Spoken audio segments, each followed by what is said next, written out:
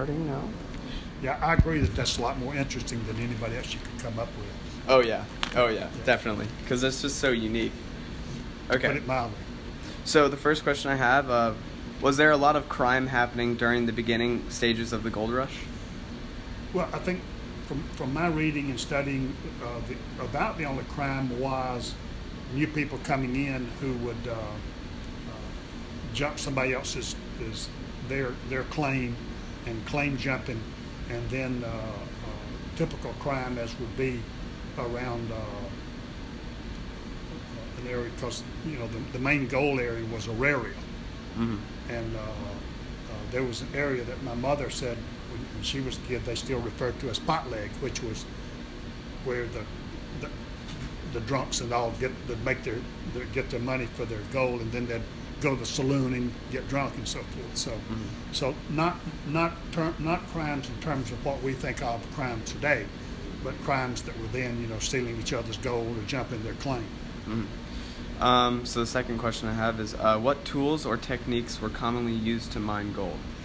Well, I don't really know that much, but when we get through this, I'll show you a book we just recently got that shows various kinds of things. But I think most of the mining was done at that time with pans, Mm-hmm. or with a sluicer box, which they would put the dirt in there and run the water through it and sluice it back and forth. But most of it was done by just panning for gold. Mm-hmm. Third question, and it's okay if you don't know Sure. the direct answer, Gold but weighs more than sand. Yep, So if it's in a pan like it and you're washing it, the Yep. sand will wash out, the gold will drop to the bottom of the pan. okay, Yeah, It's about what it amounts that to. makes yeah. Yep. Do you think James or Free Jim experienced any malice for his skin color? I don't think so. I think very little, if any, because I think most of the people then were interested in one thing, and that's getting gold.